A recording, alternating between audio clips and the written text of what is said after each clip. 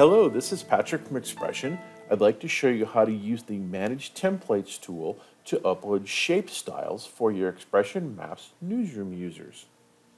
I'm in XPression Maps, and what I've got here is I've got a highlighted state.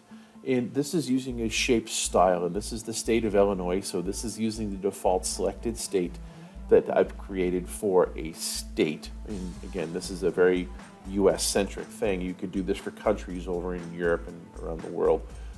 You could also go in the United States and take this as far down as counties. What I want to do is show you how you make this available to your newsroom users.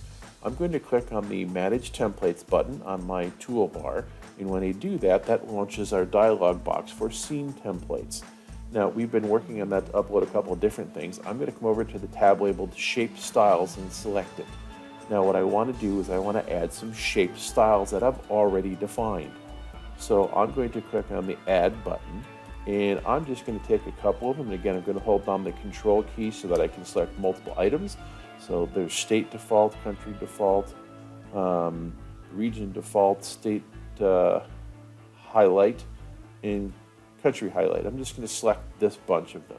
And I'm going to click the Add button. And you'll see that they're here. They're just text-based. There's really not an easy way to make them visible to the newsroom users to understand it, so it's just text labels. And again, I can go ahead and change any of these labels if I want to here to make them more logical. I'm just going to leave this alone at this point. I'm going to click Done. So that's now uploaded to my Maps server, the different template shapes that I want to let them use. So I'm going to go ahead and launch the web tool, which is the same tool that the newsroom user gets to see so that they're working with the XPression Maps inside the XPression MOS plugin. I'm going to go ahead and choose the scene group that I've uploaded it to, which is Newsroom Groups. I'm going to open up a basic map, and I'm going to search, for example, for Colorado. And I've got the state of Colorado here.